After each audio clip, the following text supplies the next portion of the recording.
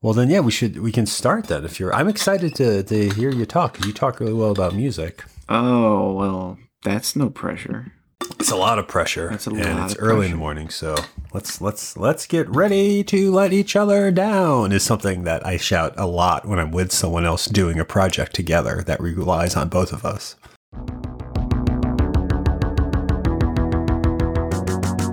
Hey everyone ever, and welcome to 20th Century Pop, the show where we try to understand the present while living in the past. My name is Tim Blevins. And I am Bob Canning. And Tim, I have a quick question for you. Have you heard the new Huey Lewis and the News album? That's your quick question? That's my quick question, because it's a yes or a no. No. No, Okay. I have not. Neither have I, and it's very disappointing. Oh, you own it. I saw a photo on Just bought Instagram. it. I just bought it. It's been out for, I think, 2 weeks. The look of it's very disappointing. I'll tell you that cover. The look of it, yeah, the cover's so bad. Could have been so much better, especially because it's likely their last album because of his hearing issues. Oh. He doesn't like hearing Huey Lewis in the news. He just likes hearing That's Huey Lewis. Rude, sir. Because we're invested. Bob's invested, by the way, to listeners who may have joined the show after episode 12. Bob, I would say this is one of your favorite bands, right? Huey Lewis. Yeah, also the News. I've loved Huey Lewis and the News since my youth. Mm-hmm. And one of my favorite bands. And I spoke to my wife just the other day because Way to go. Yeah, thank you. Liam Gallagher has a new solo album out as well. His second solo Another album. band you're a big fan. Oasis, another band I would equate with you. You know, many people do. And it kind of, I had a conversation with my wife about the fact that Liam Gallagher has had an album out for a few weeks, maybe even a month or so. Huey Lewis and the News has their likely last album that's been out for a couple weeks. And Because people don't want to hear it? Was that what you said? Last album, because no one wants to hear it. No, I want to hear it. But my point that I was making with my wife is that I had not, on the day that they were released, rushed out and purchased them as I used to do. Not, 10 years ago. I guess that was my routine. I would know when an album was coming out from an artist I enjoyed. I would be there the day it was released. I would purchase it and be listening to it since. My life has changed a bit with my children and work and money and other things. But yes, I made the effort yesterday and I went out and I bought my, I think, 10th Huey Lewis and the News album. And this all has a point, by the way, as I think you know. I do, but can I ask you a question about what you're saying? So, did you know that the Huey Lewis and the News swan song, and also that one of the Gallagher brothers, I've already forgot which one you said, Chris, maybe? Did you know that those albums were coming out? I did, yes. You did. Those How I did. did you know. find that out? Because Well, the Huey Lewis one, I can't remember if I first heard that it was coming out from other people telling me, hey, your favorite band has a new album coming out. But also it just the press for this one, again, because of his hearing loss and it likely being their last album, I think that was there. And then for the Liam Gallagher one, I follow them. I follow the Oasis Twitter and the Liam Twitter. So that's true. And like I saw the Huey Lewis thing through the AV Club. You pick it up that way. Yeah, probably. Yeah, there too. But in your heyday, I would say, of buying music, let's say even the 90s when you were buying music, how would you hear about a band having an album coming out? Like, because you knew when a new Oasis album was out, right? And stuff like that. Yeah. I was big into music magazines at that time. So I was getting especially Q, which was a British music publication that I would pick up in Was that Newbury also your Comics. radio station back home? 93Q, yes. 93Q. Yeah. It's mentioned on the Huey Lewis episode as well, listeners. That's right. So I didn't purchase NME as often, but I would hover around the magazine stand at Newbury Comics or Tower Records and jump to their new releases or upcoming releases and reviews and things, and that's how I would kind of catch up. And then obviously the internet would come out, and I'd always daily log into different music websites and pay attention to what was coming. And you would buy stuff day of release? That sounded like that was a big deal for you in the past. Day of release. If I knew it was coming and I knew I liked the band, it was day of release. Was there a community feeling to that? Like going into the store? This is, I guess, before you would listen to stuff online, right? You still do, but you were still buying CDs or cassettes. Yeah, I mean, my community feeling for music came when I would try and share it with people, maybe unwantingly share it with others, like take this mixtape. But no, for me, it was very just about me, because I would go in and I would have my mission, the discs that I wanted, and then I would explore and maybe pick up some things that looked interesting. And at the time, they had listening stations at those places, so that was always great. That's how I got into old 97s, because I just happened to listen to satellite rides at a listening station. Today's sponsor, an old album by Old 97s. When you would go in to get this, did you have a feeling? Did it feel like other people were there? I guess it sounds like it was very personal to you. This was just you. There wasn't like a social energy to, hey, we're all waiting in line for the midnight release of the new, God, I can't think of any band, so I'm just going to say live album. But like, so that there wasn't that. Like, did you feel other people, or were you aware of other people in the store even picking up the stuff you were picking up? I was not. I was never aware. And even yesterday when I was shopping, it was head down looking at the discs. It was a very crowded store, but I didn't really have. It was just me and my head. Did it feel familiar though? Like yesterday when I know it wasn't the same day, but like seeking out the new albums, does that sensation maintain itself through the years, or has that changed a little? Yeah, no, I mean, it's changed a bit. It sure has. And I kind of recognized it yesterday because I didn't know what albums were out there. And so I made a conscious effort to walk from A to Z and actually kind of around. So you skipped the whole alphabet. No, I did the entire alphabet, but A through Z. I skipped the U's and the V's. Actually, I got kind of bored. But along the way, I realized James has a new album out, and I picked that up. And the Futureheads, who hadn't had a new album for a bunch of years, I had no idea the Futureheads had a new album out, so I grabbed that. I saw your post on Instagram where it was like the pictures of what you bought, and I didn't really stop to think about it, but that photo kind of encapsulates something that I'm glad you're still doing, and it sounds like it's an effort to do. Oh, it's a total effort to do. Yeah, life priorities have changed. Money is spent elsewhere. Time is spent elsewhere. And yeah, that's why I was out of the loop. As a segue. Oh, here it is. As a angle into today's episode, as a way of maybe approaching what we're talking about, would you say that you ever just buy like a single album by a band? Like, again, you're a completist. I know that. Are there bands that you have maybe just one album of that you could point at and say, I know where that is? There is. Yes, and not counting bands that only have one album. Yes. But not even counting bands. X-Ray Specs and the band I was in. You were in a band? No, I was trying to think of something there. Didn't come together. We were called Desk Lamp Cell Phone Off. I'm just looking at stuff on my desk. Gem Water Bottle Mouse. No. We were called Mac Computer Mothman Doll. Jesus, I have a lot of garbage in here. Goodness gracious. Yes, I do purchase. I don't know if it's my intent to only purchase one album, but I do have several bands where I only have one album, including bands that are quite prolific. Now, why is that relevant, do you think, to this podcast, particularly today?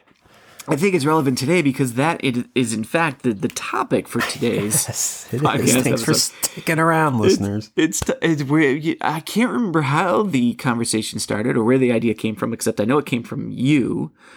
But we were talking about bands that we really have an album that we love of theirs and meant something to us, if not still, at least at the time. And we never got into the band as a whole necessarily. Like, our only knowledge of that band and their music may be this one album. Right, and these are bands that are big, like you just said. They've either gone on to record more or had a big library at the time. Like relatively big. Some of them I think we're going to say are quite huge. But we only had interest in the one album. I don't know if maybe they're, and we'll talk about it, maybe their style changed or maybe our opinion of them changed. But I still...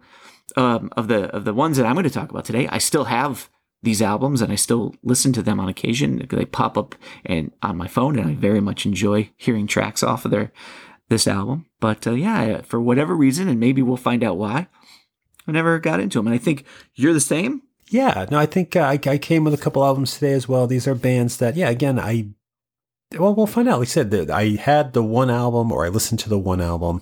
All three of them, I think are very big acts, and yeah, I never, just like you said, followed up on them. So why don't we jump into this? Do you got one that you want to start off with? Yeah, I'll start off with, and this is in no particular order. So I'm going to start off with the one that I think is the biggest band, the most popular. Maybe not the most prolific in the world. Of the three that I've come with. BTS? No, I don't know.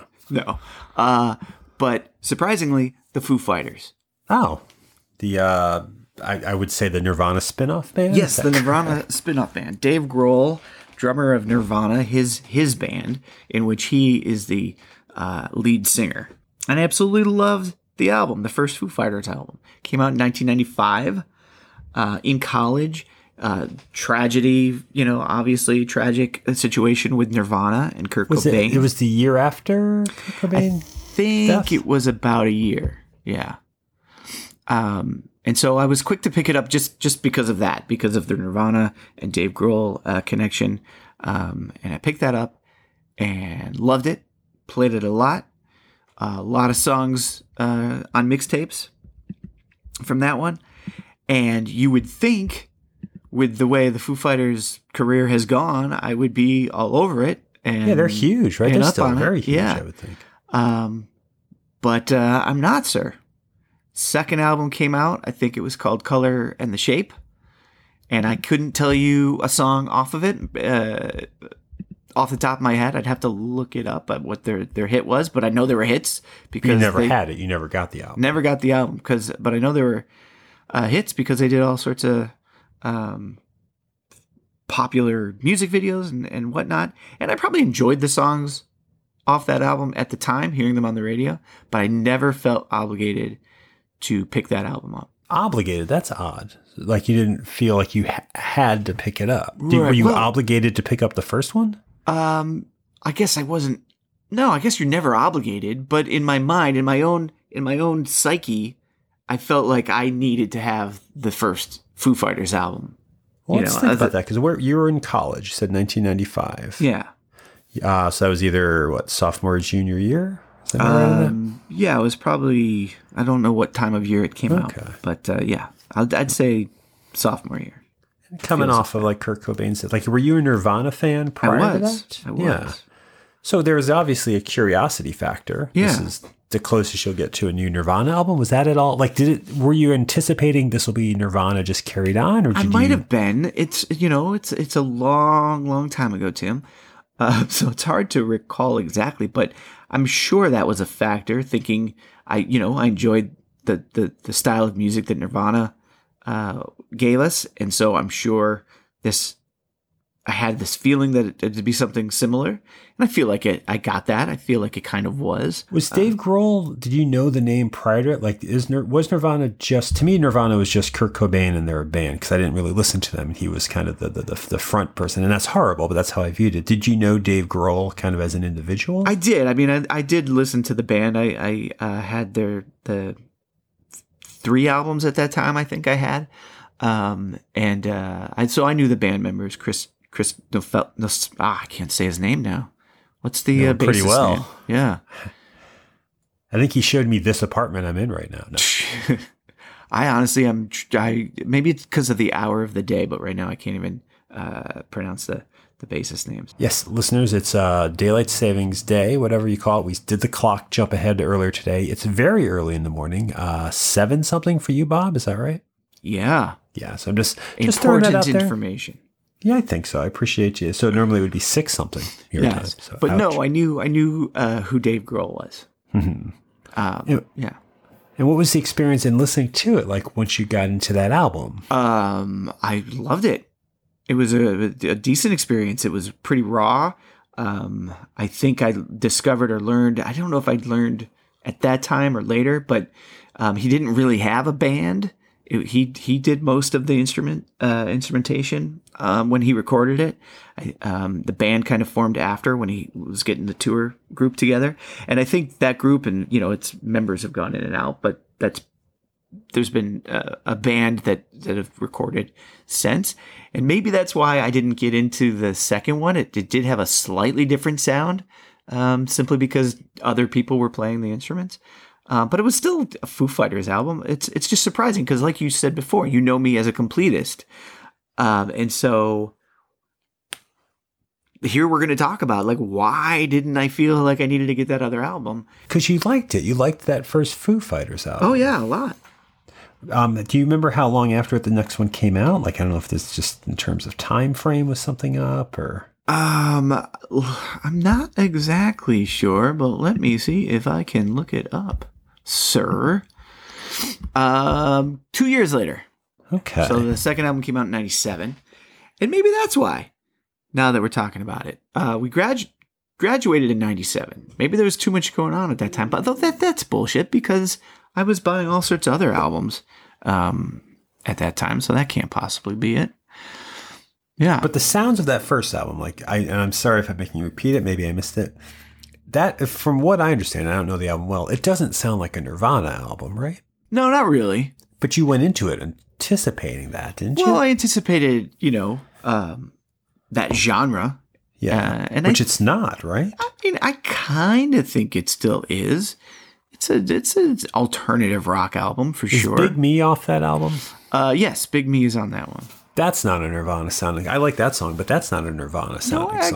I guess not. But a lot of the other ones are. This Is a Call, which was, I think, the first single.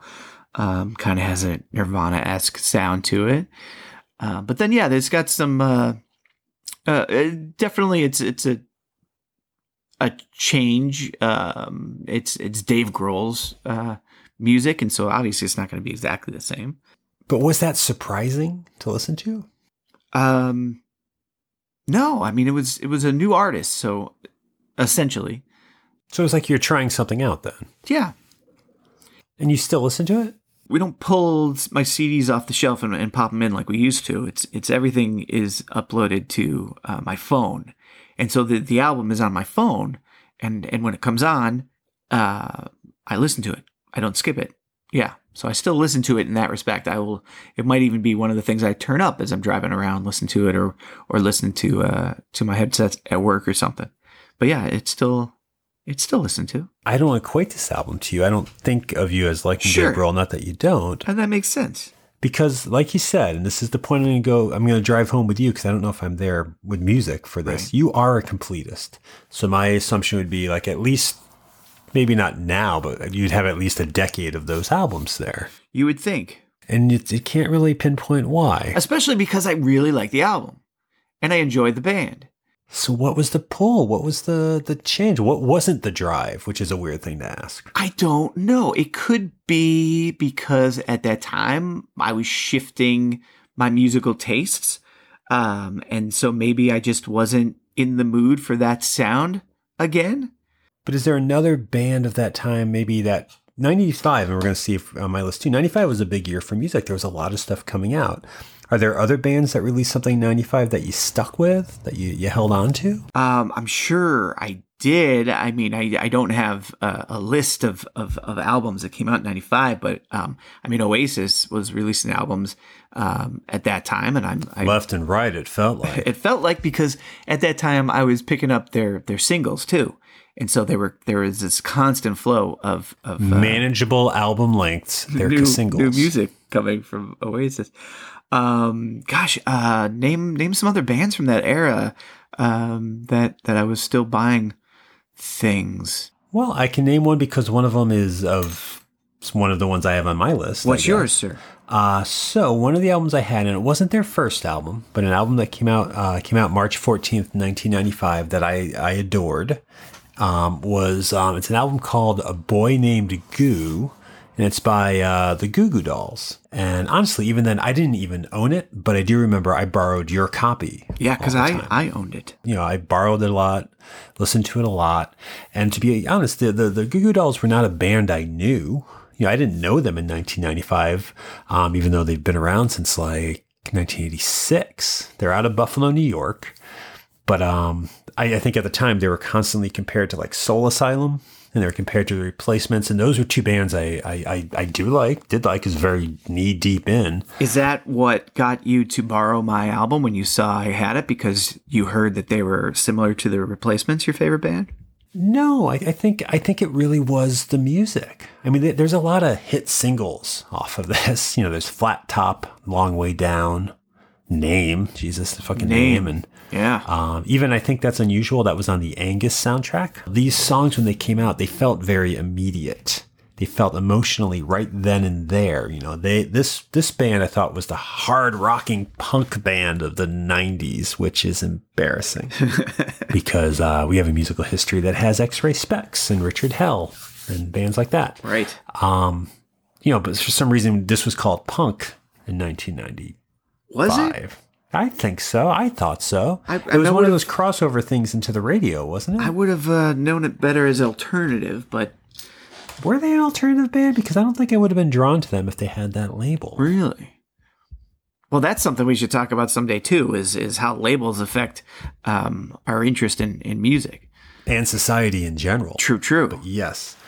But yeah, I guess I wasn't necessarily calling this album punk. Maybe I wasn't calling it alternative. It was these songs. I didn't know anything about the band, but the songs, the guitar and the voice, they mesh. That raspy, strained, like squinting your eyes while you air guitar sound.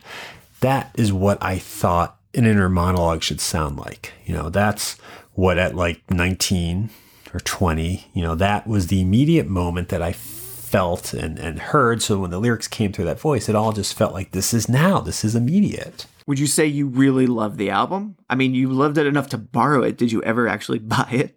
Actually, when I turned 30, I had a big 1995 party. In 2005, I turned 30, so I thought 95, when I turned 20, was the best year of my life, so I threw a party that was all 90s, whatever. Oh, I and wish to I'd make been the to mixed that party. discs for it. What was that? I wish I'd been invited to that party. You're on another coast? I know. That's why Sorry. I wish. Did it not get there? Maybe it got lost in The Post. That wonderful Tom Hanks movie, The Post. But this was one of the albums I bought because I was like, I got to put more of these tracks on. And it was great. And I do love the album. I mean, I think it played well. And this is maybe why the album played well. In that at that time, like a song like Ain't That Unusual. Do you know that track? Not off the top of my head, but I'm sure once I started playing, because this is another one that could have made my list. I have this album, but nothing else from the Goo Goo Dolls. You had it as often as it wasn't in my room. I mean, even when we were roommates, I would borrow this a lot. And sometimes ask. There's a lyric in Ain't That Unusual that I just wrote down. My collection and make sure I actually have it, and that your purchase of it, I'm making the air quotes, that your purchase of it wasn't actually taking my album. It was very affordable and bi-coastal, so I don't know. But I don't know, this album played into like the mid-90s was when I was discovering, and I don't know if it's sincere, but a sense of like nihilism. Sort of the sense of like everything's phony, and like that's why Ain't This Unusual has a lyric, all we are is all we're told, and most of that's been lies. It's like a made for TV movie and I just blew my lines. It sounds silly to recite it, but at the time, that was me, wrapped up in, it's wrapped up in this idea of TV, and it's talking about how what you're being told is not sincere, we're not real, and I needed to hear that in college. I needed to hear that in my life because I didn't have to be at college. I didn't have to pursue like a diploma-based job.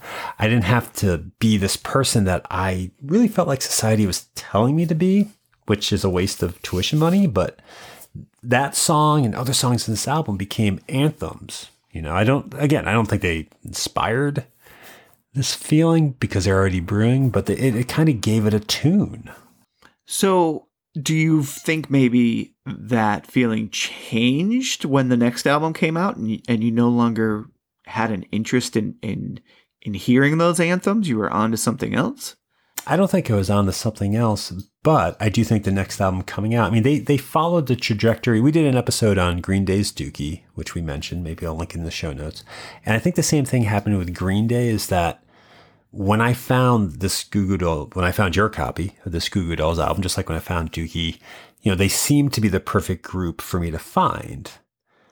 And I think a lot of people felt like that. because a lot of people found it. So obviously and thankfully, both of these bands, they got popular, rightfully so, got popular and got famous, and everyone was talking about them. So by the time, and I think it was a couple years, but by the time the Goo Goo Dolls follow-up, which might be Dizzy Up the Girl, I'm not even sure, came out. That's correct, in 1998. Is that 3 years later?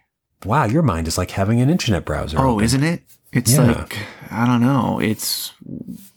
I can't make a Wikipedia pun off the top of my head. Wickedpedia. Yeah, there you go. See, you're good with the puns. Well, I'm looking this one up right now. That there's I went to Wikipedia, and they got a lot there. There you go. But this album, by the time Next Goo Goo Dolls came out, and I don't know if it's because everybody was talking about it. I'm sure that played into it, but the idea of the Goo Goo Dolls was never what was relevant about this album. This is one of those, not trophy albums, but it represents part of a year of my life. Right.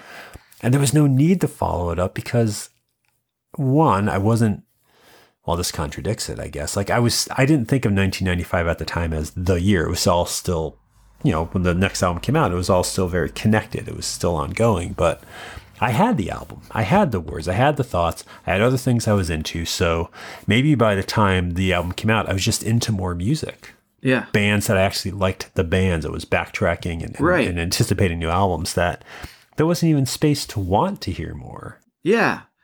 That's a very similar take on one of my other albums, if you're okay with moving on to that. Or did Totally okay. Okay.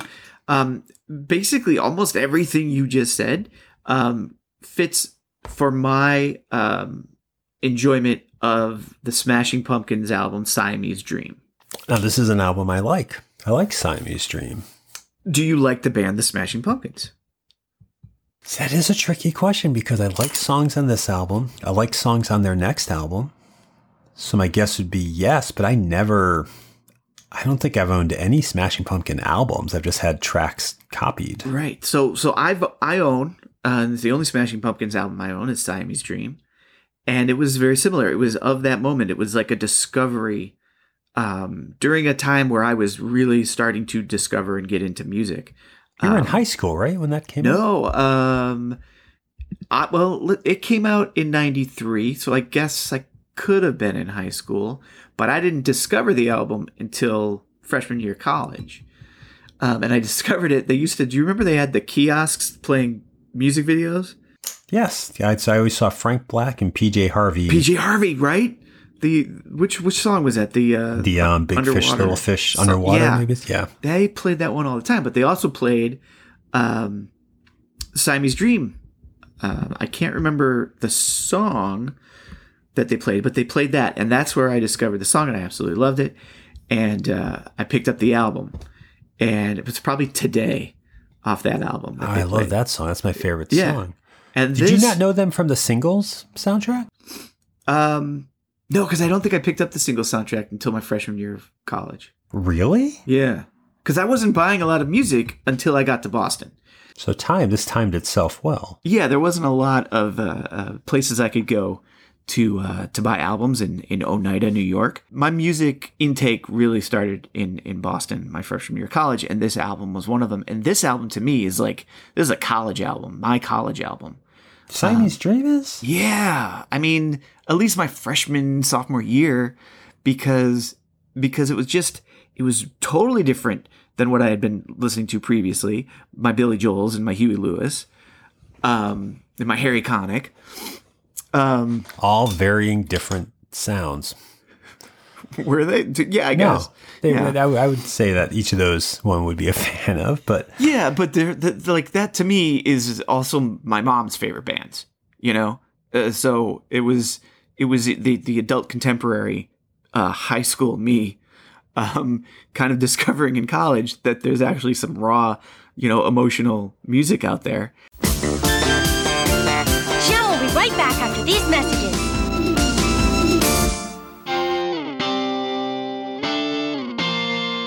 Hey everyone ever, this is Tim Blevins, and sorry to break up the show with one of the same voices that co-hosting the show, but I wanted to talk to you for a minute about a band. Which band? How about that one band, that specific band, that only band that matters. I'm talking about Westerbergs, Stinsons, Mars, and Dunlapses, straight out of Twin Tone and not at all Soul Asylum. It's The Replacements, the most impactful band of my existence, and starting this April, I'm streaming a 5-day-a-week deep dive into figuring out why. It's every studio album in original order and one track at a time. That means talent show. That means color me impressed. That probably means Gary's got a boner. The show is called What's That Song?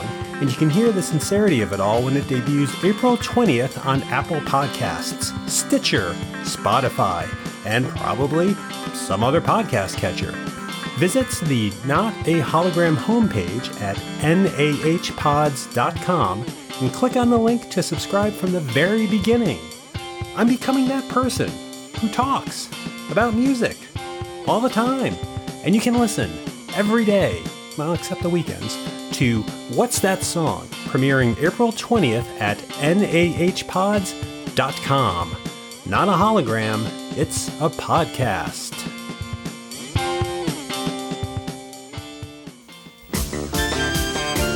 And now, back to Jam. Now, was Siamese Dream the key to that door? Was that maybe the bridge that brought you over? Or that wasn't like Pearl Jam or something before? It was probably Pearl Jam more than Siamese Dream, but this was along the same lines for sure. Sure. And maybe because Pearl Jam I followed and was more completist with Pearl Jam. Pearl Jam is like an all-the-time band. Yeah. Like there isn't an era for me. I mean, yeah, I'll listen to like 10 and I'll feel like college again or high school. But because I haven't listened to a whole bunch of Smashing Pumpkins, when I hear tracks off of Siamese Dream, that's college. That's it, you know? And so, yeah, that's it. It's like the vibe of it, the angst of it, just fit my tone at the time. And I just absolutely love the album, and it's surprising, and that's why I was really interested in talking about this. I want to come to an understanding. It's like, what about the next album, or what about the band didn't get me interested or keep me interested? Because you would think that it's like an album that I absolutely love so much, but I had no desire to follow it up with the next album. Maybe it's because the next album was Melancholy and the Infinite Sadness, and it was a double album. Too much album. It was just too much album. It was too much of a big deal. But you had Extreme's 3 sides to every story. Shit, yeah. And by track 3, that's too much album. Well, thanks for calling that out. Well, it'll be in the show notes, listeners. Bob owns Extreme 3 sides to every story. And would have told you in 1994 how important that album was. Yeah. Well, that was the young, naive me discovering music. And so Ben in Court. Yeah. So that album, it just was just a young kid being like, wow, look at the concepts that they're going for here. And not having discovered something like, I think, listening to a Siamese Dream is probably why I was like, you know what? I can trade this one in. I can trade this Extreme album in and get something That's else. interesting, because I do think they came out at the same time. Oh, did they? I could be wrong in that. But you had a history with Extreme. Siamese Dream was new. Let me ask you, and this is a trait I know I have. It's not one I think of you having, but I'm wondering if it's playing into it. You said you saw probably Today by the Smashing Pumpkins, just, in college on this kiosk while you're sitting there, new situation all by yourself, and this song comes on. A lot of times with those videos, by the way, I couldn't hear it. I could just see it because of where I was sitting. But if you're hearing it, you're seeing this video. So you're attached to that in the moment. Yes. You're there, you're in a new place, you're finding yourself, you're attached to it. There's the song becomes the band. Now you can go find the band. And this happens probably with most music, to be honest. But by the time Melancholy and Infinite Sadness came out, people were talking about Smashing Pumpkins. They were a big band, they were huge. I think, right? Yeah. There was a lot of anticipation for that second album. So there was anticipation. There was people talking about it. And again, there was people talking about the next Pearl Jam albums to use that. We always went out for those. Like, we have a whole episode on Versus about how excited we were for that. So it's not that we're immune to the hype and the excitement of a group mentality, but do you think just because Smashing Pumpkins came out of nowhere in a new environment, it wasn't like it came across the radio, which is how I'm going to assume you found Pearl Jam.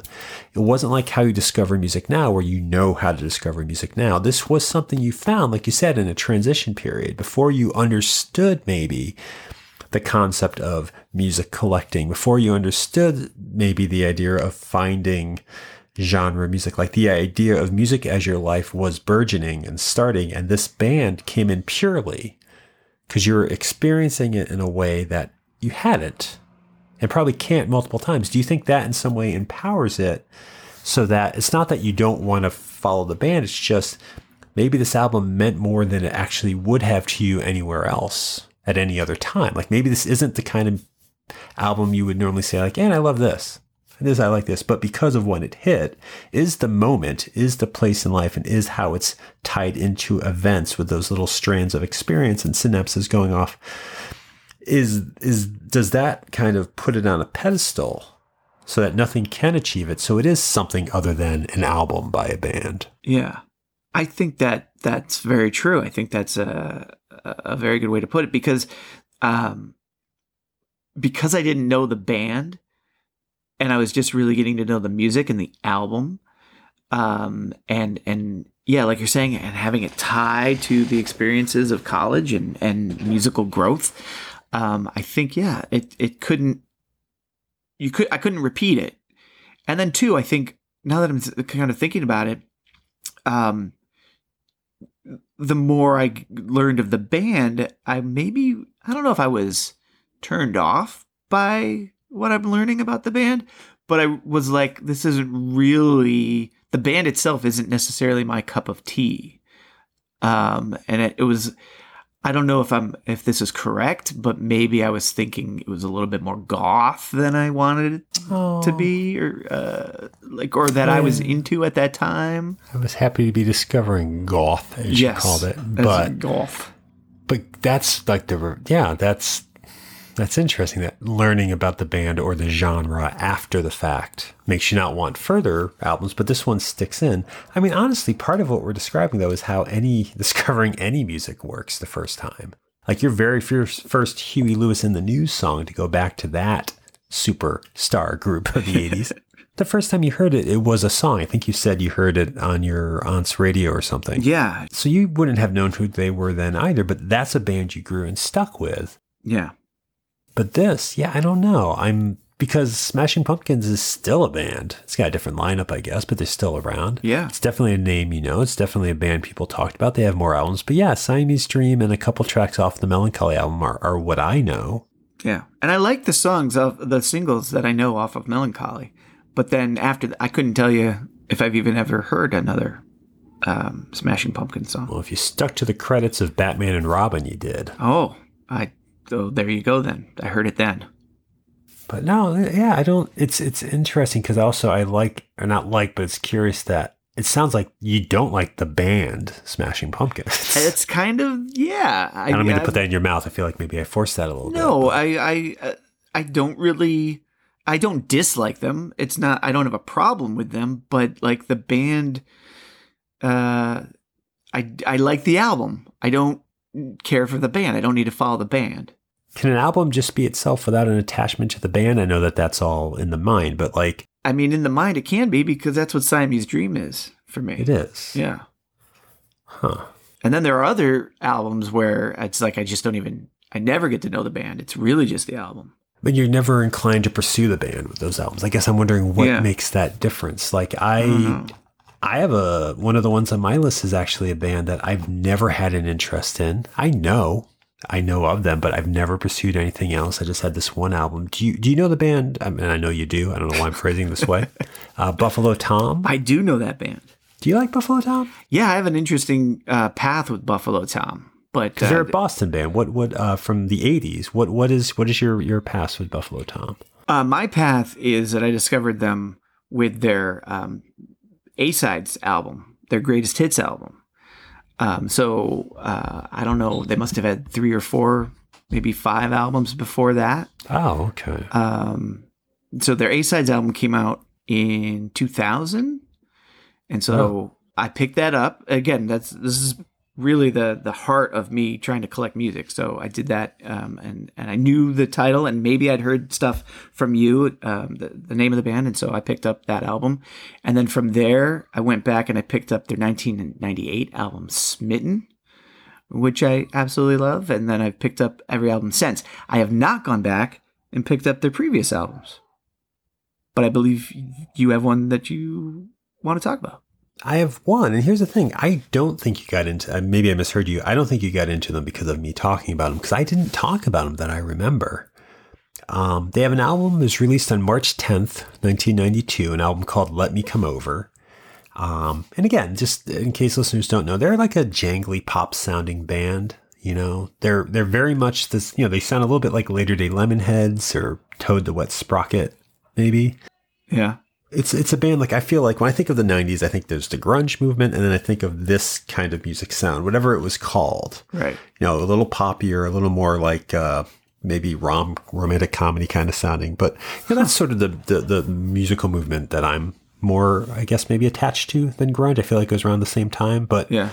Does that make sense? I don't know. Yeah. No, it does. Yeah. Is it necessary? We can probably cut it, but the album, this Buffalo Tom album, Let Me Come Over, I didn't know it when it came out. I didn't know it. I would have been in high school when it came out. I didn't know that. I didn't know their name at the time. I didn't know their sound. I didn't hear this album until heading to Boston, until I was in Boston at Emerson College. For our, like you were saying, I think with Siamese Dream, we were freshmen. My freshman year was the first time I heard this album. And the way that I heard it was on a cassette, a mixtape, as we used to call it. My best friend from high school, Nate, before I left for college, made me a little cassette to play. It was a 90-minute tape, had two sides. On one side, there was Sugar's Copper Blue album. Do you know Sugar? I do know Sugar. Second band. Yeah. So I stuck with them. So I was on one side. But on the other side of the tape, there was this Buffalo Tom album. So he made you a tape of just two albums? Yeah, I guess it's not really a mixed disc. It's more of like an arrangement of two albums. So two albums I think he thought were important to me. Wow. Would be important to me. The Sugar one, maybe because he was discovering that and loving that. But this one, I don't know why he picked it. But it was on this cassette. I didn't have the album art. I didn't have a picture of what the band looks like. To be honest, I don't even know if I had the album, like the band name on it. I think I must have. I don't know if I had the album on it, but it was just these songs listed on that paper flap in nice calligraphy, beautiful calligraphy, because Nate is an astounding artist. And back then it was cassette Walkmans that we have, so I couldn't just skip around tracks. I had to play the tape in real time or figure out the rewind stop to find certain tracks if I wanted to hear a specific track. So I don't know, just when I got to Boston and I started walking around, walking along the Charles, walking along Beacon Street, trying to find my voice and articulation class at a building, whatever it was. Yeah. All of these songs and this album were just the things on that cassette. Like I wasn't even sure they existed anywhere else. Like Siamese Dream, it was the songs, not the band. And I'm very touched when I listen to the album. It's a very powerful album to listen to, but yeah, I've never had an interest in them as a band. It's strange how that works. I mean, sometimes it's all you need, I guess, is that one album. And I guess this correlates too to songs. If we kind of break it down, I'm sure there are songs that you and I both absolutely love, but we've never actually bought that album that it's on. Yeah. And I think what's weird is I think that's coming back around again for me, because we talk about being completists, and it used to be if you heard something you like, you either could make a mixtape, but then when cassettes fell out of fashion, there was that weird period where between cassettes and CDs, I couldn't make mix CDs, so I had to buy the albums, and I liked buying the albums. Yeah. Now, because I can stream stuff, I can find one or two songs by a band and just listen to them. Do you ever want, are there any new songs that you hear that you're like, I want to pick up that album? Or is it just because of the way music is delivered to you now and to the world now, there's just not a need? Well, there are plenty of new songs and new artists, some who are releasing right now and some who I find right now, who I do seek out. But because I'm streaming it, what happens is I pull a couple of songs and I put them on a playlist. So I get to really know those. And then every now and then I'll click on the artist and listen to a full album. So I'm getting to know them. And I could recognize the song if I came on, but not having the CD, yeah, it changes a little bit of my relationship with it. Like I'm less inclined to be able to tell you, like Mitski is an artist who I really like, M-I-T-S-K-I, if I'm pronouncing that right. She's been recording for the past 10 years. I've only ever known her digitally. I've only ever known her through the Google Play app that I have. And I, one, would have a hard time telling you which albums certain things are to listen to. And two, without the CD and the ability to make a mixtape or a mixed cassette, I don't have a way other than saying, hey, look this up to physically share it with you. I don't have a way of saying, here are some things I like. I can send you a list. Like that's what I do now in Texas. Hey, have you heard? And I'll send a YouTube link to someone. Yeah. But that feels different. Totally different. Yeah. Completely different. And you're not putting as much, at least it sounds like, as much effort into it either. Like you're not curating something from song to song. Or like sitting there and listening. It's like, okay, I know I need to put this band on here. Which song am I going to do? And let me kind of just play a bit of each and see what fits the tone that I'm going for. So there's not as much invested into that process. Do you make mixed discs or playlists for people still? Do you do that work? I used to. I haven't in a while because of this drive situation that we're taking too long to fix. The computer drive, yes. Yeah. But yeah, no, I used to. I would, and again, it's me. This is just me. I don't know who else does this, but there'd be situations at work. Maybe it was a very difficult time. Maybe we got through a hard project, and I would put a mix together of like a celebration songs or something. Or I remember that people were stressing out, so I did some calming songs, and I shared that with the group. You know, because I would just burn 12 discs or whatever, whoever was on my team that needed it. Now I run, this is weird, but I run a 3-day-a-week global conference call with the team. You're laughing at that because that sounds ridiculous, I'm sure. Globe Con. Globe Com Con. Con call. No, Globe Con. Yeah. But so I've been Global Core. Do you know that from Time Travelers of Mystery Science Theater? I think I do. Yeah. Okay. But I've been at this job for a while, and one of the things that is sort of routine is you set a call for 9:00 or whatever. And you don't actually start until 9:04 because you're letting everybody that was on a previous call get off that call and then get on this call. And most of the time it's just dead air. And so last year I started, because I was doing this 3 days a week, I figured, you know what, I'm going to play some hold music. And so I started just picking some random tracks that I enjoy and I felt, weren't offensive. And I would hold up my phone to my mic as other people were waiting to sign in, and it's become sort of like I'm like a radio DJ. So I'm finding ways to share music, but no, I of late haven't done a playlist. If my system was working, if the drive was working, for sure I'd be sharing playlists. In fact, I thought of trying to get the disc, the whole situation fixed this past Christmas, and giving out stocking stuffers of mixed CDs.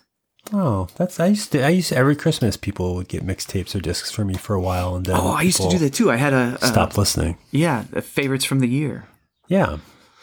Well, and this might be a way to wrap it up. And I think that in what you're saying, maybe we can go this way, like the idea of what you're doing with your phone walking to and from the mic with a particular song, but maybe to backstep a little to this idea of mixtapes or mixed CDs or curating. You keep saying curating.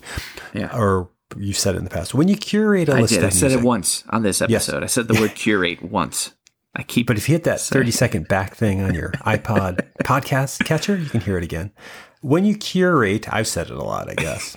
Curate. Am I saying it right? Curate. Curate. When you curate a list of songs and you're giving them to someone, are you curating? Now I can't stop saying it. Are you presenting to that person the songs with the hopes of, hey, listen to this song? Or are you presenting the person with the songs by an artist in the hopes that you're like, if you like this song, check out the artist? Like, is there a difference there?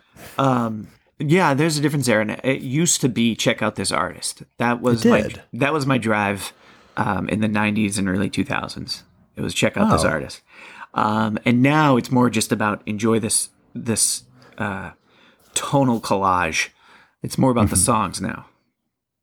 For me, it was always about, here is the song of the artist. I think you should like this song. Because in my head, it's like, they already have to like the artist. There's no choice.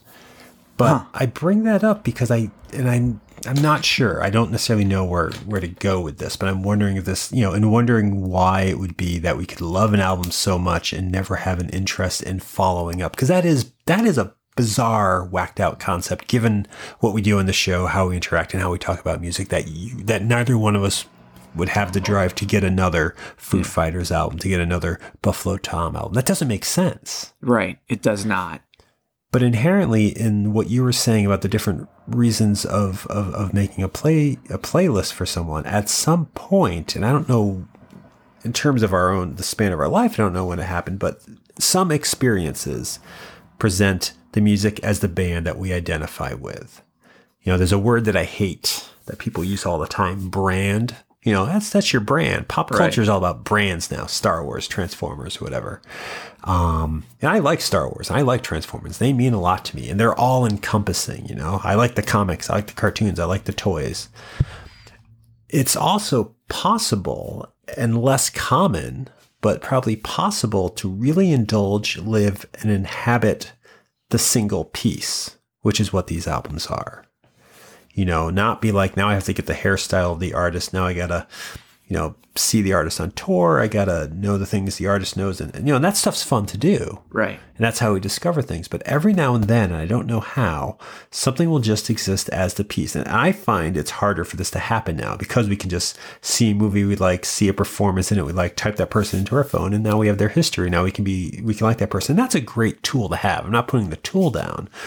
I'm just saying that I don't know. I still don't know why I wasn't driven to pursue these artists, why the album of big name artists that were easy to pursue, why that album matters. And I do guess it's so entwined in a moment, but all of these things are. My love of the Replacements comes from moments of these songs. My love of Ann Magnuson comes from moments of her showing up in things that I like. These things, I don't know what the difference is. And that's confusing to me. It's confusing that either one of us would have approached pop culture like that back then. Yeah. It's an enigma. And I don't know that we answered it. I was hoping we could figure it out today. Yeah, I know it's tied into something with the moment. And for me, I think a little of it might be tied into everybody gets into it. Because then it's like, I'm trying to think, what's an artist I got into that I really loved that started becoming big immediately following, that I stuck with. I really got into Liz Phair. She kind of already had an album out when I got into her, and it wasn't like she ever was huge. She was very big in the community, but it wasn't like, and now Liz Phair is on a big stage or something. Well, you stuck with Pearl Jam. Yeah, but I got into them with 10. I got into them at the beginning. Yeah, you're right. And then they got huge, and you stayed with them anyway. Not with them anymore. It's after Vitalogy I stopped, so I got 3 of their albums. You can go No Code. No, I don't have No Code. No Code. No Avocado album. Yeah. Their Guac album. I hate that word. I have Pearl Jam Guac. So completist wise, I still have all Pearl Jam albums. I haven't missed one. Here's the thing about being a completist. I don't know a song off like their last 2. But I have their last 2 albums. You have them out of a responsibility to the band, or maybe a comfort or something, but it's that completism. Yeah. And I guess it's something we'll have to explore again in the future. I don't think we're getting to it exactly, but I am fascinated by this idea that there are these albums. And I'm maybe I'm wrong, but I looked at I think my filter for the world is cartoons and then comic books. That's my main thing. Music seems to be how you talk, how you relate, how you exist in a way. That's your pop culture niche, whatever. Sure. And so I would like to come back to this at some point because it's we'll odd to me. 2. What was that? Sorry, clearing my throat. We'll do a part 2. Yeah, because you picked some bands, that Foo Fighters as an example, and Smashing Pumpkins, they're big bands that only got bigger, but you isolated what you got. Maybe that's what it is. You got what you wanted out of the art. But then that sort of alludes to the fact that I need more from the art of other artists. And is that art ever really any different?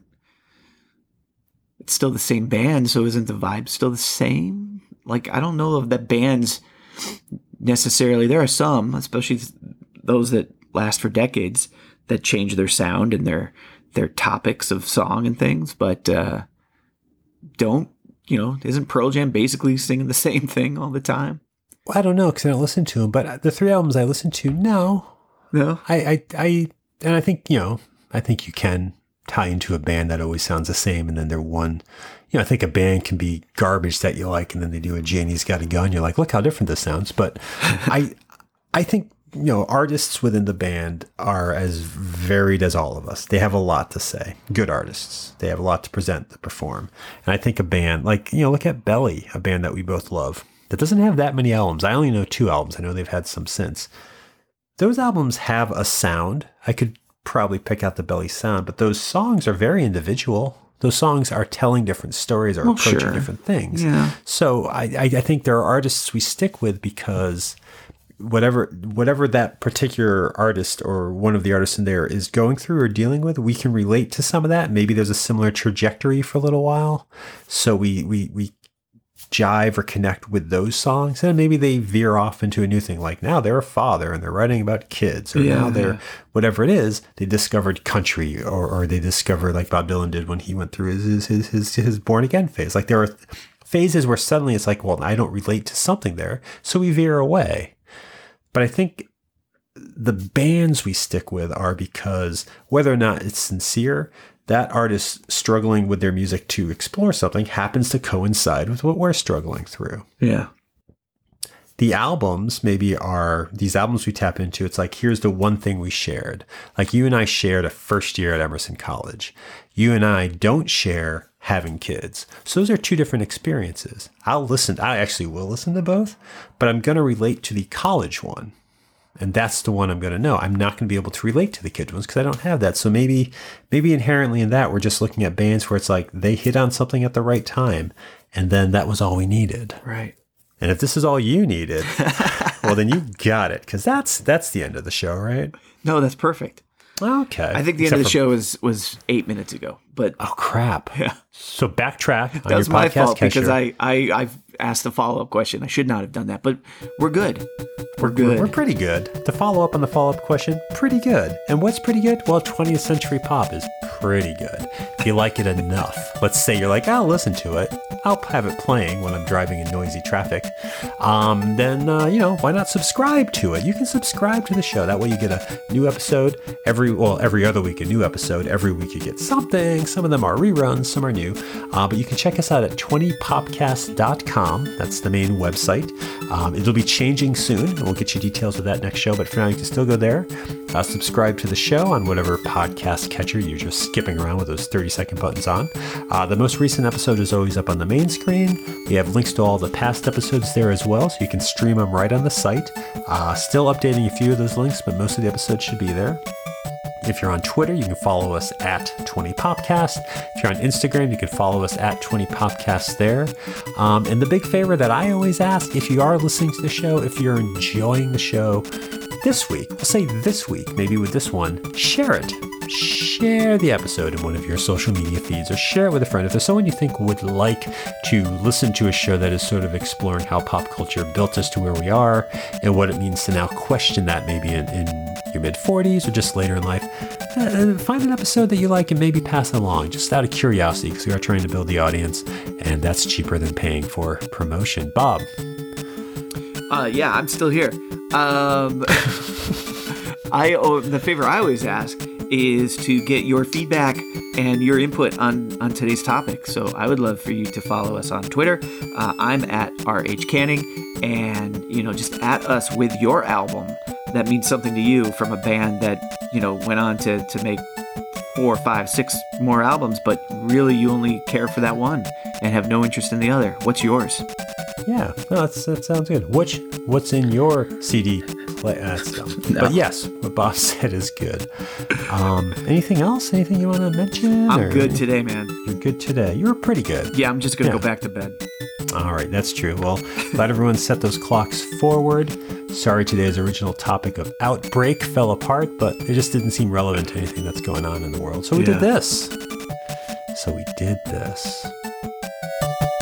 I feel like you don't have anything else. I thought that outbreak reference was a very good way to end it. You did? No. But I did want it to end.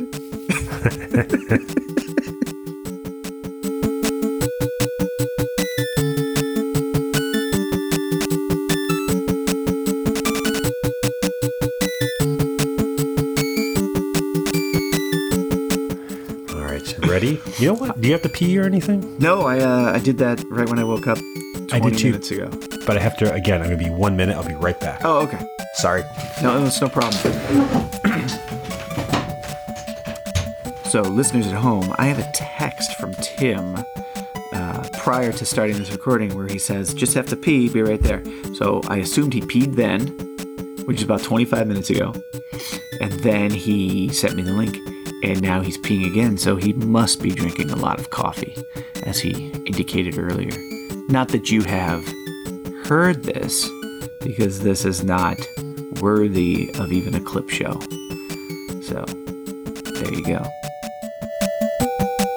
Thanks for listening. And no, we are not talking about Sponge. I can't even remember the name of the Sponge album that we did enjoy.